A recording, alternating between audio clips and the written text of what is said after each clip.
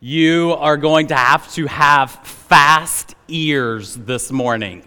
I pray that you brought them with you. We have a lot of terrain to cover and very little time to do it in. So Mark 6 will be our text. Sarah and I decided that we are so opposed to allergy season in Greenville that we are going to jump on a plane on Tuesday and head to Turkey for about 10 days just to escape the snotty noses and coughing and congestion.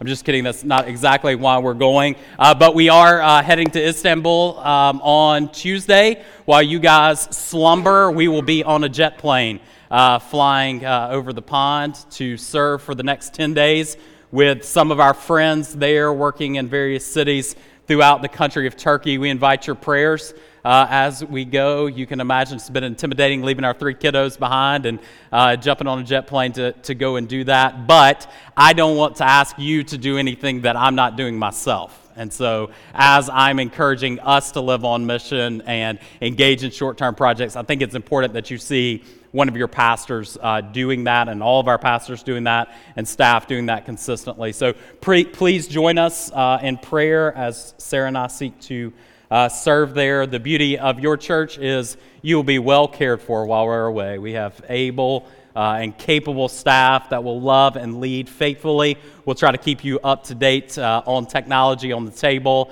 and various places with how the trip is going, and trust that you will pray for us. Let's jump into the text this morning. Mark chapter 6. We have a fun passage loaded with nuggets of truth for us. If you're new with us, we are a third of the way or so through the Gospel of Mark, studying about the kingdom of God coming in the person of Christ. And we'll begin our text this morning. Mark chapter 6, verse 1. He went away from there and came to his hometown, and his disciples followed him. And on the Sabbath he began to teach in the synagogue, and many who heard him were astonished, saying, "Where did this man get these things? What is the wisdom given to him? How are such mighty works done by his hands?" So just to orient us into the text, we remember over the last 2 chapters of the Gospel of Mark that Jesus has been out proclaiming the kingdom, demonstrating it in his person and work, kind of crisscrossing the sea, doing various miracles. The people are astonished at the work that Christ is doing, and now we are told that he and his disciples, who he has invited to follow with him, return back to his hometown, and in typical fashion of Jesus and the apostles that would follow, they begin in the synagogue. And here what we see in Christ, and notice from Mark's recounting of the story, is really no summary of what Jesus taught. We would assume that he's teaching the very same things that he's been teaching up to this point. Repent, for the kingdom of heaven is at hand. This seems to be the one sermon that Jesus is harping on since Mark 1, 14 and 15. But rather the focus of Mark and our passage up until verse 13 today is the response of the people. Notice, Mark zeroes in our attention on their response, and what he focuses on is their amazement, their astonishment at what he says. This has been true and will be true throughout the book, that when people come in contact with the teaching of Christ, their response is one of astonishment. Consider Mark 1. Many of these scriptures will be on the screen behind me. They went into Capernaum, and immediately on the Sabbath, he entered the synagogue and was teaching. And they were astonished at his teaching, for he taught them as one who had authority and not as their scribes. So when Jesus teaches, particularly in the synagogue, there's something different about his teaching that captivates the attention of those. Particularly here, we see this statement of authority that's invested in Christ that's different from these other religious leaders that seem to be pointing to someone outside of themselves, but rather Jesus points to himself. The kingdom is fulfilled in me. He has authority that's different from all others. But this astonishment is not necessarily positive. And in fact, it will increasingly descend throughout Mark's gospel. In Mark 11:18, for example, the chief priest and the scribes heard this, and they were seeking a way to destroy him. For they feared him, because all of the crowd was astonished at his teaching. So the astonishment of the crowds focuses laser-like attention on Jesus that ultimately is going to get him killed. And we're not told here in our text this morning if the astonishment that the people expressed was positive or negative at the outset, but rather we see this string of 5 questions. Notice in verse 2, verse 3, and into verse 4, this string of 5 questions that the people ask that begin to reveal their heart. They start with, where does this man get these things? What is the wisdom given to him? How are such mighty works done by his hands? These would be the natural questions you would ask if you had seen someone calm the sea, right?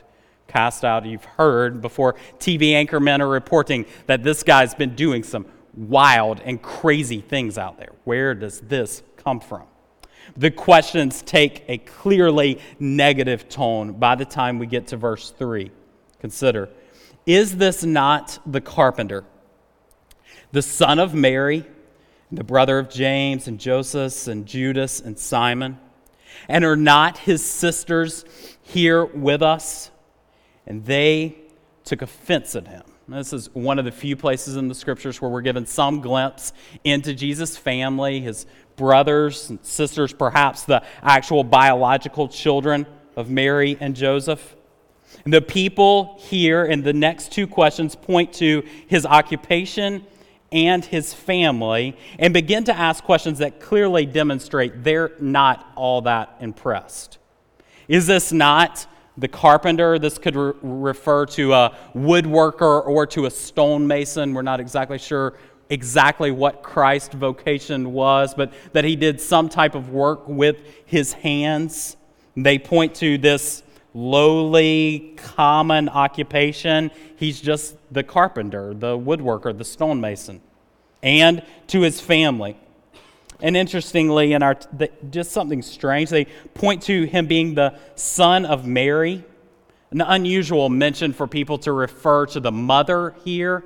Typically, you would point to the father, even if the father was deceased in a home that was highly integrated with the family. This would be the son of Joseph, but here the text leads us to see the son of Mary. Perhaps there's a hint of illegitimacy to this claim.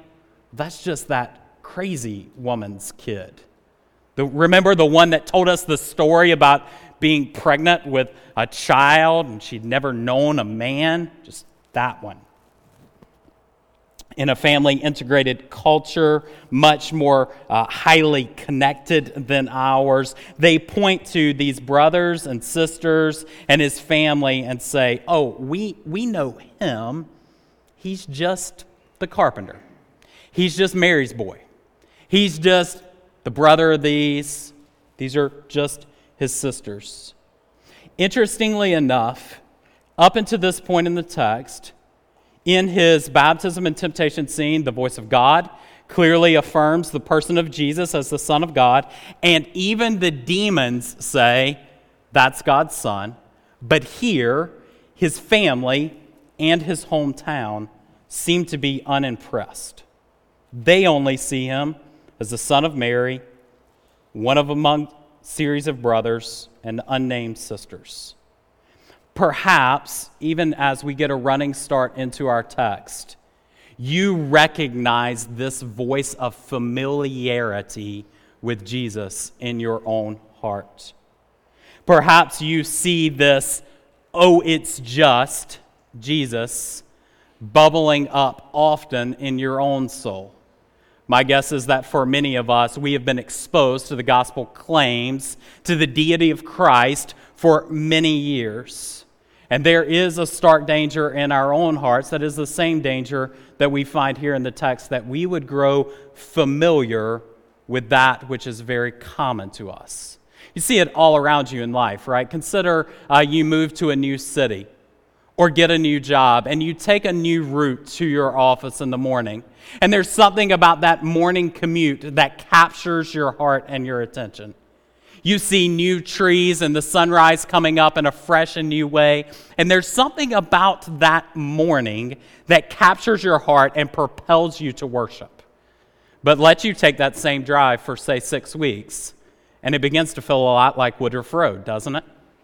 It's like, get me out of here. What is that person doing in front of me? Those things that we do very often can easily become quite common. We see this in having children, where we've had 3. First child was born when we had Corey. We were the prototypical obsessive parents, right? Posting every question, getting advice and feedback, every whimper that darling child had. Mommy and Daddy were rushing to her side. But by the time Hudson was born, poor boy, right? I mean, he's got to be screaming for us to rush to his side. Oh, he'll be all right. He's just got a sniffle. No need to take him to the doctor. You see what happens over time with things that are quite familiar to us. In the religious South, this, what I'll label this morning, mere Jesus syndrome. This familiarity with Jesus is all too common. That we would be quick to treat what is holy as common. What is meant to be frightening would become familiar, or what is wholly other would become quite ordinary. This is the danger that we face this morning. You would think from our text, from the work that Christ has done, that he would clearly inspire awe. Surely from the hometown crowd. Here's the local product made success, right? Everybody else recognizes him as God, but rather our text ends at the end of verse 3 that they took offense at him. Literally in the Greek, this word, they were scandalized by him. We know this idea quite well in our culture, right? The latest political scandal, money laundering scheme, whatever the story is that hits the headline news, captures your attention in an all too negative way. And we're told that this is the response that the hometown crowd had to Jesus. They were scandalized by him. And Jesus says in verse 4, a prophet is not without honor, except in his hometown and among his relatives and in his own household. Here Jesus, by nature of the mention in all 3 of the Gospels, probably quotes a familiar proverb. A prophet's going to get honor everywhere else, but not in his hometown. They'd heard what he had done in other places, and Jesus says, yeah, you've heard what I've done, but back home, I'm just the local handyman. If you've ever left your hometown and gone back to it, you recognize the tension that this is.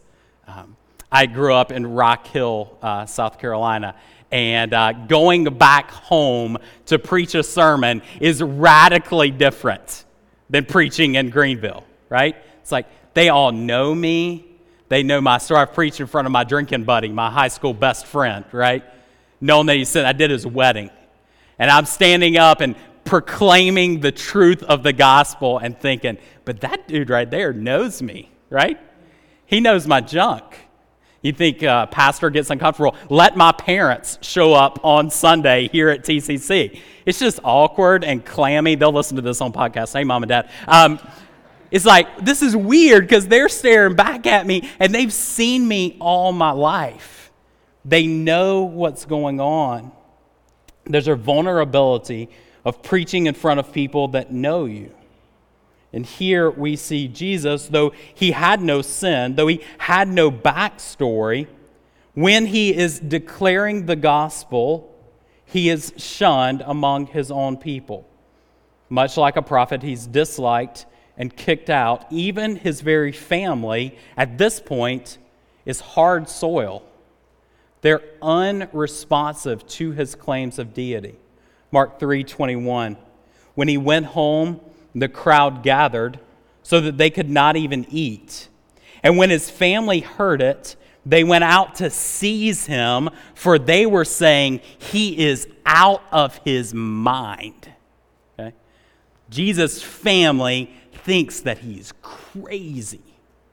Now, we're not given clear indication of what happened to all of Jesus' family. We know that some were converted, that they did trust the gospel. James, for example, becomes really the figurehead leader of the church at Jerusalem. While Paul and Peter are out scattered on their mission, he anchors the church at Jerusalem, one of the first people that Christ appears to post-resurrection. So we know some, over time, place their faith and become responsive to the gospel, but at least at this point, they're not fertile soil.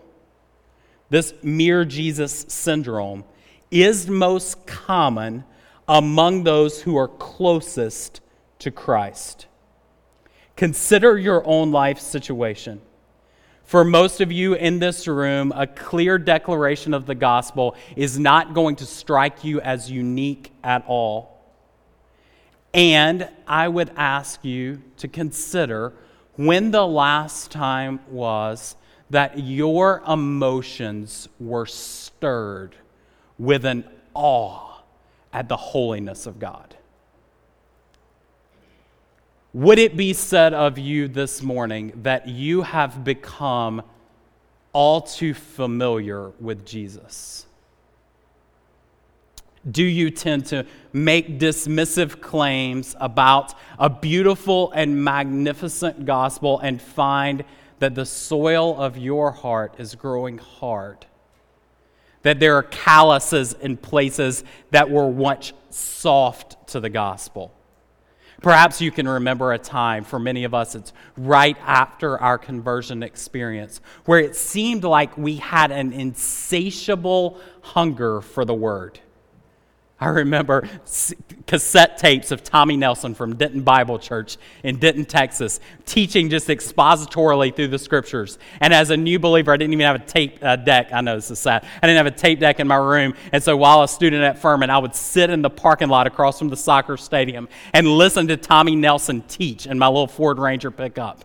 And I'd take notes and take notes and take notes because I couldn't get enough. And when I would sin, there was this almost childlike brokenness with my sin.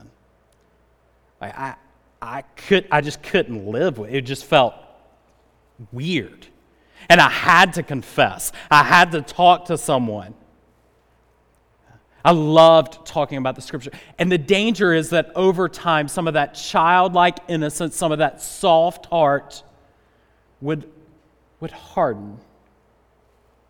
And this morning, thankfully, we have the testimony, some from you and some from leaders in the church, of times where God does what we just sang prior to the sermon, where He takes hard hearts, calloused with familiarity, and softens them once again. Consider the claims of John Wesley. Many of you are familiar with that name at least. Sitting and reading the preface to Luther's beautiful commentary on the book of Romans at Aldersgate Street in London, May 24th, 1738. Sitting, reading these words, reading the introduction to the commentary on the book of Romans, he pens these words: about 9:15, while he was describing the change that God worked in my heart through faith in Christ, this is Luther, I felt my heart strangely warmed. And I felt I did trust Christ alone for salvation, and an assurance was given to me that He had taken away my sins, even mine, and He had saved me from the law of sin and death. This moment, this reading of Luther's commentary to Romans would serve as a foundation for Wesley's pastoral ministry and preaching from that point forward, when he points back and says, I felt my heart strangely warmed. Blaise Pascal. This is a unique one because it comes from a scientist and mathematician. You may be prone to think, well, that just happens to emotional type people that cry a lot, all right? Kind of the religious folk that they find themselves weepy a ton, that they kind of feel their heart strangely warmed. I don't even know what that feels like. Here, a scientist and mathematician writes words that were so dear to him that he sewed them on the inside of his suit jacket, and they were only found after his death. In 1634, he writes, from about 10:30 to about midnight, fire! Exclamation mark. The God of Abraham, the God of Isaac, the God of Jacob, not of the philosophers and scholars. Security, feeling, joy, peace, God of Jesus Christ, greatness of the human soul. Joy, joy, joy, tears of joy. Jesus Christ, may I never be separated from him. These are the words of men and women whose hearts are awakened from their stupor. Perhaps for you this morning, like for me, it's been a while since you've had that experience. Perhaps you find yourself dismissive of claims of Jesus. Oh, that's just the God who died on the cross to save humans from their sin. What do? I invite you this morning to some simple truths. Number one, that you would pray for your heart. Pray for your heart. If this is not a consistent and regular process of your walk with Jesus, begin it this day. That you would beg God to incite an awe of him in your heart. That you would ask that he would please, by his grace, meet you and cause you to worship him, and then stay in that place. Stay there. A.W. Tozer, in his masterful book, The Pursuit of God, writes these words, and this is also true of us. We have been snared in the coils of the spurious logic, which insist that if we have found him, we need to seek him no more. In the midst of this great chill, there are some who will not be content with the shallow logic. They want to taste, to touch with their hearts the wonder that is God.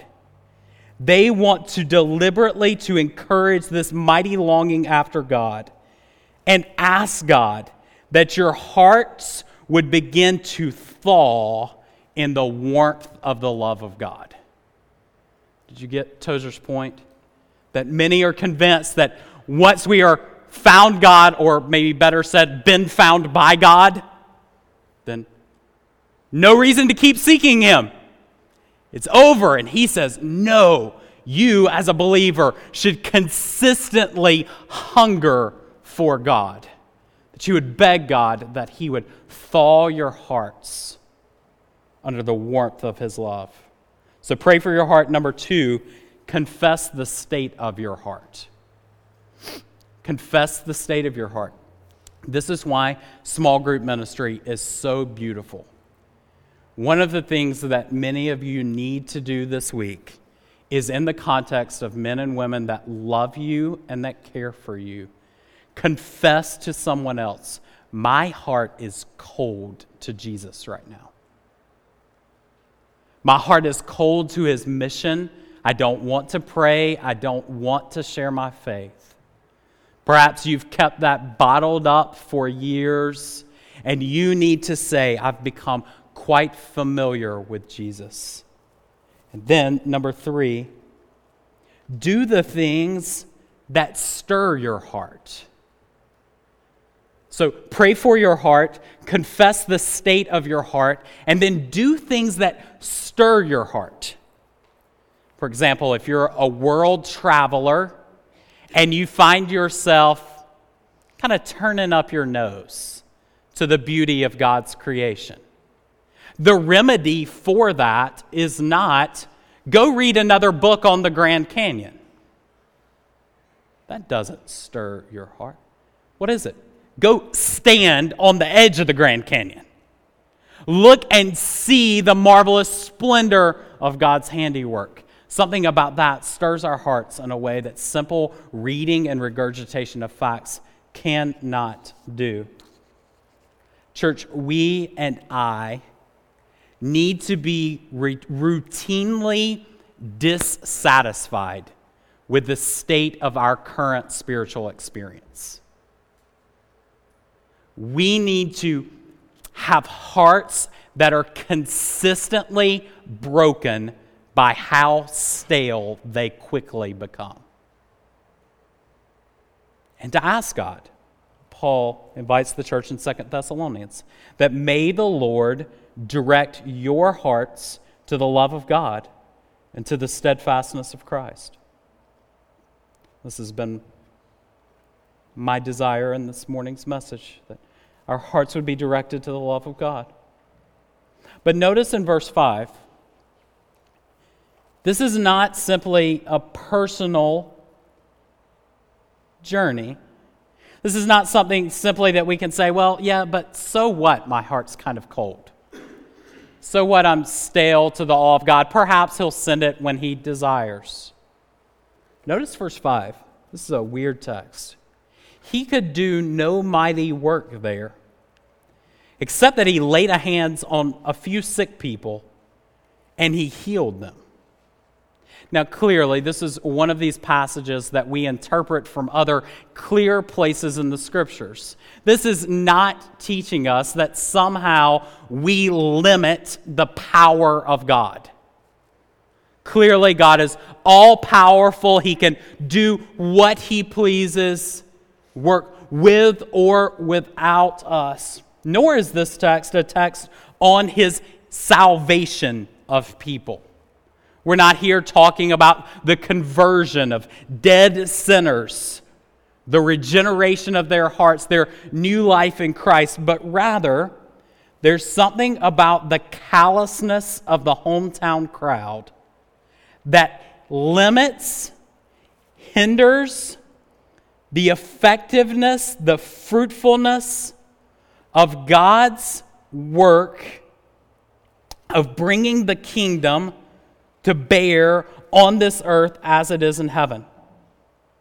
That their faithlessness somehow hinders God's ability to demonstrate fully what He has come to this earth to do. It's not saying that He can't save people, He clearly can, but it's saying that His ability to demonstrate powerfully the redemptive work of the kingdom is somehow limited by their lack of faith. Other than this, and I love this kind of parenthetical statement, except He laid a hand on a few sick people and healed them, right? Kind of showed off on the side a bit. But in contrast to Jairus and the woman with the issue of blood, that there is something about human faithlessness that hinders what God is wanting to do in a place. There are, I would suggest, untold countless ways that your and my apathetic heart might hinder the work that God wants to do in Greenville. That if God wants to save your coworkers, your neighbors, He is going to do that. But a cold and calloused church can be complicit in hindering the full display of the glory of God. That we would squelch it, that we would minimize it, or that God would simply, what we see Him do in the Scriptures, that He would take His work elsewhere. Which seems to be what we see Him doing in our day related to North America. God is mightily at work. He is most mightily at work around the world in places that are not North America. And I wonder if that is not a direct reflection of the callousness of the heart of the church in North America. And before we are too quick to throw stones at religious tradition or other people's churches, let me encourage you to turn the mirror to your own heart and say, how is my lack of faith, how is my cold heart somehow a part of hindering the full display of what God wants to do in this place? And then verse 6, he marveled because of their unbelief. And he went about among the villages teaching. That is a stunning statement, isn't it? Verse 6. Like, what makes Jesus marvel? I mean, just think about it in any area of life. Are you going to paint a picture that the creator of the universe is going to look at and say, that's awesome. I can't believe you drew something like that. That's amazing. He's the creator, right? Not going to captivate his attention by your drawings. He stands back and says, that guy, he read his Bible today. Awesome. Unbelievable. He's not captivated by our religious performance. There's two places that this is mentioned. Here, and the faith of the centurion and God healing his servant. It says that Jesus marveled at his faith. Seems if you want to capture the attention of God, faith is the thing that does it. If you want Jesus to marvel, faith is the thing that gets God's attention. He is amazed at great faith in the centurion, and here at no faith. He's stunned by it. Do you have God's attention this morning?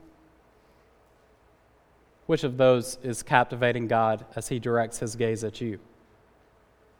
Unbelief or stunning faith? One more thing that seems to be instrumental in the text, spurring our hearts out of callous living, is what Jesus does next in verse 7.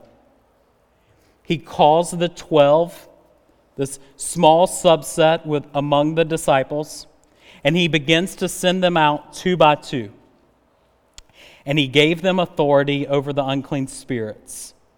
He charged them to take nothing for their journey except a staff, no bread, no bag, no money in their belts, but to wear sandals and not to put on two tunics.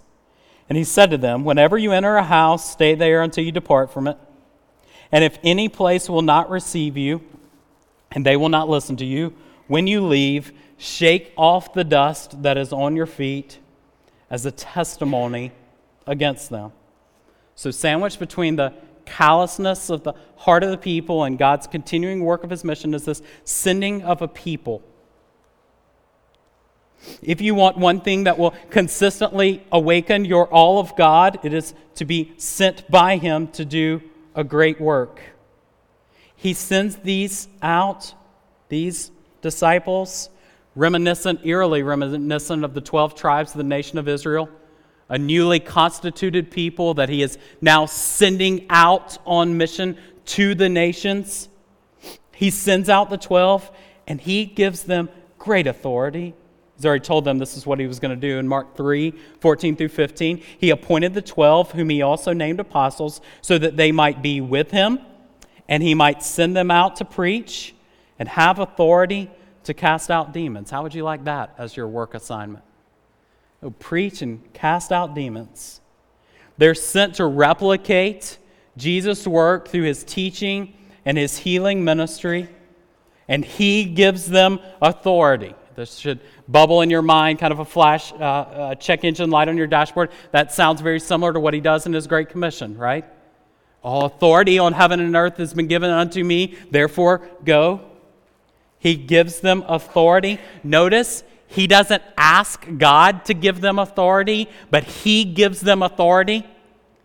As God, he gives the authority that is his, clearly not lacking of any power, and he sends them out two by two. This would be the common theme throughout the book of Acts.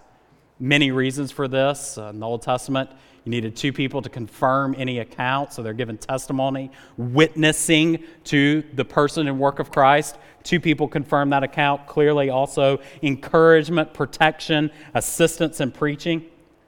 And he tells them to do a weird thing. Like verse 10 almost seems commonsensical, right? Whenever you enter a house, stay there until you leave. Thanks, Mark. Appreciate that. All right. And if the place will not receive you, they don't listen to you, when you leave, shake the dust off your feet as a testimony to them, against them.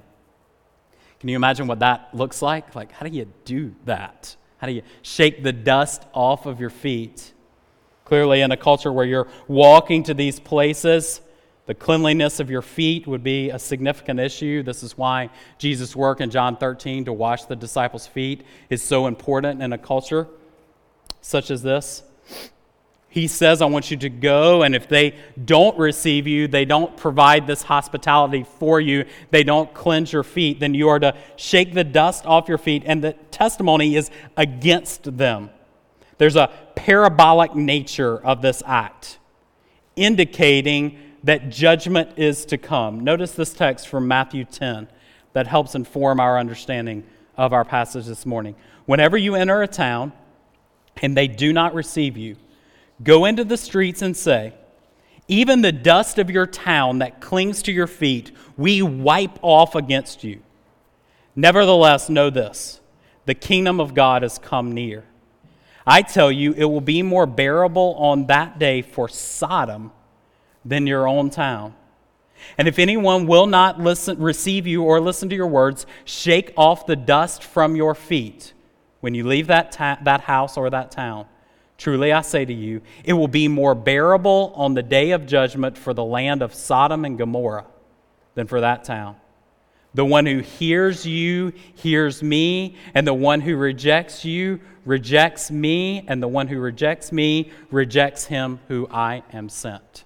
So in their sending, they're given the authority of Christ to go and extend his mission. And he says, the way that people respond to you is the way that they respond to me. So if they do not show you hospitality, if they don't receive you, if they are not responsive to your gospel claims, then shake the dust off your feet. A picture clearly here from our text of the destruction that came to Sodom and Gomorrah. This is going to be like what happened there, where I destroyed it. I judged it because of its sin. This is what will happen to these places that do not receive you. Matthew 11 does the same thing. And you, Capernaum, will be exalted to heaven. You will be brought down to Hades. For if the mighty works done in you had been done in Sodom, it would have remained until this day. But I tell you, it will be more tolerable on the day of judgment for the land of Sodom than for you. That's a big claim, right? You reject these that God has sent, that Jesus has sent, and it will be more bearable for this incestuous, sexually promiscuous people of Sodom, where very few righteous people could be found. It will be more bearable for them on the day of judgment than it will be for you. And this also is an encouragement to these that are going. They are to make haste on to the next place, not consumed with what is happening in this place that they have entered, but rather more consumed with the mission that God has entrusted to them. If they don't respond, then move on. Shake the dust off your feet and keep going. Trust that God is sovereign. He is on mission. He has entrusted you with a mission, and so don't grow consumed. This seems to be the very thing in Luke 4. I would point your attention there throughout your study of God's Word this week. In verses 20 through 30, a similar scene, in fact, perhaps the same scene of the Sabbath, or Jesus' instructions in the synagogue is told there. And there, basically, in the text, what incites the fury of the people is Jesus points to these Old Testament passages and says, even in the Old Testament, there were a few that were soft soil, that were responsive to the gospel. We called them out and we judged all the rest. And he points to these case studies in the Old Testament and says, I saved some and I judged the rest. Now imagine if you're in the synagogue that day. Jesus is standing up to teach as one who has authority, and he says, all right, you're not responsive. Your heart is hard. I'm moving on. I've always been about the business of saving some and judging the rest. Saving some and judging the rest. And so as Jesus' disciples, as his apostles who are sent, they are to go. Some will respond. Some will be soft soil. Some will be hardened soil. And this is to be okay. But for these that are being sent, I want you to consider this morning how sentness is like dynamite to explode familiarity in your heart. Notice this group that he sends. They're a ragtag lot at best, right? We're really early in the gospel stories, and it is quite clear at this point that most of these dudes don't get it. They don't understand the full weight of what God is doing through Christ. Even in chapter 6, later on in verse 52, which we'll look at shortly, even when he gets into the boat, this is the scene when Jesus is kind of walking on the water beside them, and he gets in the boat. He's just done the feeding of the 5,000. He got in the boat with them, and the wind ceased, and they were utterly astonished, for they did not understand about the loaves, but their hearts were hardened. So he is sending a people who don't seem to get it, who's just not even a full chapter later, he's going to point to and say, these types of people, their hearts were hardened. They don't fully understand. And he tells them to go and sends them out with this mission and tells them to move unencumbered, right? They're not to take much with them. Depend on the traveling hospitality of those that they go to live a modest lifestyle as they go. But go nonetheless. And in their going, their faith grows. This, friends, is a great lesson for us this morning. Is that our faith does not precede mission. Our faith grows in mission. Clearly, God saves us before we can do anything meaningful for Him, before we can live on mission. But once God saves us, He is not looking out from heaven at us saying, you've got to meet a baseline of spiritual maturity before I'll ever do anything important with you. There's not some spiritual IQ test, the ability to slice and dice fine nuances of theology that we've got to have in place before we can be useful in God's mission. And in fact, I would suggest to you that it is the very act of being sent by God that is used by God to grow those areas of your life. This is as we consider the New Testament letters. Think about it. These are not letters written to give us holistic pictures of every theological nuance. They're all written as missionary documents. The gospel's expanding to a new place, and we got to figure out, what in the world do we do with Gentiles? This is weird. So we're going to have a council, and we're going to write some letters, and we're going to circulate some things, because the mission of God is advancing, and therefore we've got to figure out what to do in light of what God is doing. We're not figuring it out all ahead of time and then going and doing the thing that we got God figured out. Now I can go live on mission. But rather, in our living on mission, God is growing us. He is expanding us. We have the temptation to simply sit and soak. Right? To simply sit and say, I just need more. I need deeper teaching. I need somebody that can slice it thinner for me. I don't really understand the Bible. I don't have enough people and community around me. I would ask you to consider this morning. You have all that you need in Christ Jesus to start. You have all that you need in Christ Jesus to start. And in your going, do you need deep teaching? Absolutely. Do you need the prayers of your brothers and sisters? Absolutely. But it's not a precursor to going. It's in your going. It's in your going. This is why I'm convinced that most of our churches in the Southeast get stagnant, because people stop going. They stop being sent anywhere. They've believed a gospel that said, I was created to sit in a garden naked. I mean, how boring is that, right? I just walk around naked in the garden, and then at the end of time, God's going to add a few wings to me, and I'm going to sit on a cloud naked. That's going to be weird. I mean, that's even stranger, right? Boring and boringer. And in the middle, I just endure and hope that I understand more, love my church more deeply, avoid the big pain of life. Listen, friends, it is in our sentness, it is in our missional task in the garden to create, cultivate, care for the good world that God has made. And far from sitting on a cloud with wings in heaven, we are going to rule and reign over the new heavens and the new earth, perfectly and forever without sin. And so now we have a task. You want your prayer life to grow? Try living on mission. You feel like your prayer life's gotten a little bit stagnant? Try loving some people that are really far from God and see if it doesn't start your prayer life. You feel like you don't hunger after God's word? Start loving somebody that believes vastly differently than you do and say, I want you to ask me some questions about my faith. See if that doesn't get your nose in the Bible. If you feel like you're really stale in the religious traditions of the Southeast, then move. Do what you do somewhere else for the glory of God. And let us help you get there.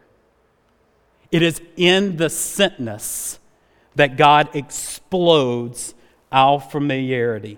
Here's the beauty of the rest of your life. You got prayers to pray, people to love, frustrations to endure, a church that will not be perfect, a host of non-believers that are going to do wacky things, sin, suffering, pain, frustration. That's what awaits us. And it is in walking into those things with passionate intentionality that God transforms us into the image of Christ. And look how this text ends. This is stunning. Verse 12. They went out and they proclaimed that people should repent, and they cast out many demons and anointed with oil many who were sick and healed them. What a contrast. Jesus in his hometown heals a few sick people on the side. And here he sends out this ragtag group of people that don't seem to get it. And they are massively used by God to extend his mission. That is what you and I are invited to this morning. If you find your heart stale and callous this morning, let me invite you in the time that we have remaining to do nothing, to sit and to pray. That God would, as we saw Tozer write, that God would soften your heart. He would melt your heart with the warmth of his love. Perhaps there's somebody sitting next to you that you just need to speak a word of confession to. Like, brother, I don't feel like singing this morning because my heart is cold. That you would use this time and this space to do that. Or perhaps you know of a friend sitting in this room this morning and you're concerned about them. You've watched their life for the last decade, and at one point they were soft-hearted to the gospel, and now they seem removed and distant. A word of prayer, of intentional prayer for your brothers and sisters in this space would be more than warranted. To stand and sing songs that would captivate your awe of God, or this morning, to beg God to send you. To beg God to send you. Most of you don't need more sermons. You need to act on the sermons that you've heard. You don't need deeper teaching. You need to obey the teaching that you've heard. This morning, would God incite that in you as we seek to live as a church with hearts captivated by an awe of God? Let's pray. Father, I need this word today. I need to be reminded of how hard my heart can get. and how cold and calloused to you I can become. And we need to hear that consistently. So would you, in your grace, in this space, melt our cold hearts with the warmth of the radiant beauty of Christ. And would that passion send us to live a life on mission until you come back and we see you fully. We ask that for the sake of Christ.